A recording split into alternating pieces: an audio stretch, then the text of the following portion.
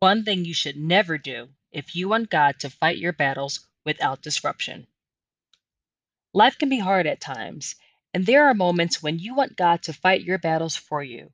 But did you know that sometimes your request can be disrupted?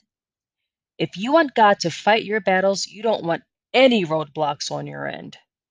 Many years ago, one of my jobs while in high school was a cashier at Ames department store. After many months of working there, I firmly got the hang of things. My goal, as well as every other front register clerk, was to be promoted to customer service.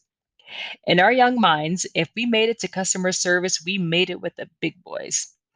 Well, one day while on shift, everyone got notice that a woman from corporate would be joining us for about a month or so. Some were nervous, others not so much. I, the latter. The day she arrived ended up being a complete nightmare for me. It seemed as if she favored everyone else except for me. I did my job correctly, my drawer was never short, and I knew the ropes, but for some reason, that didn't matter to the white collar worker from corporate. I'm not going to lie, my feelings were hurt. I wasn't used to being poorly treated continually by a complete stranger, day in and day out.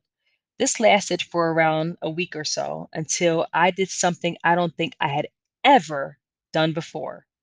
Now, words from our sponsor. Instead of calling up my friends and complaining about the corporate worker, I went to Jesus instead. I vented to him just like I would any one of my other friends, and that was it. Would you believe it? The very next day, the strangest thing happened. A woman who gave me such a hard time and once showed her disdain for me began treating me like royalty. She was almost at my beck and call. Jennifer, what do you need? Jennifer, is everything okay? Jennifer, do you need help with that? Yes, Jennifer, I'll look into that. I kid you not, it was the strangest thing. It was bizarre. It still baffles me to this day. But you see, God fought my battle for me because I went to Him first. The devil had nothing on me to contest against. You want God to fight your battles without hindrance. There have been many other times when I did the complete opposite, venting and complaining to those close to me. But God says to do all things without complaining and disputing, that you may become blameless and harmless children of God without fault. That's in Philippians chapter 2, 14, 15, and 16. Give the devil an inch, he'll take a mile. Give him a ride, he'll take the driver's seat.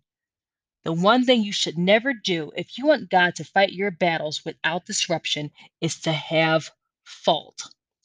The quick answer to this is if you want God to fight your battles without disruption, never give place to the devil. And you can read this in Ephesians chapter 4, verse 27. Don't let him have a case against you. Well, what does that mean exactly? Well, it simply means this: be very careful with the words you allow to come out of your mouth, and also be wise with your physical actions. This does not pertain to spiritual battles fought in the second heaven for answered prayers, like in Daniel's case in the Bible. Angels watch and report what you say, do, and think. The devil and his little minions are only able to watch and report what you say and do. Those reports go before the throne of God, accusing us day and night. You'll find proof of that in Zechariah chapter 3, verse 1, and Revelation 12, verse 10. God is fair and just. And although Jesus does plead our case, there are times when we must be held accountable for our own actions.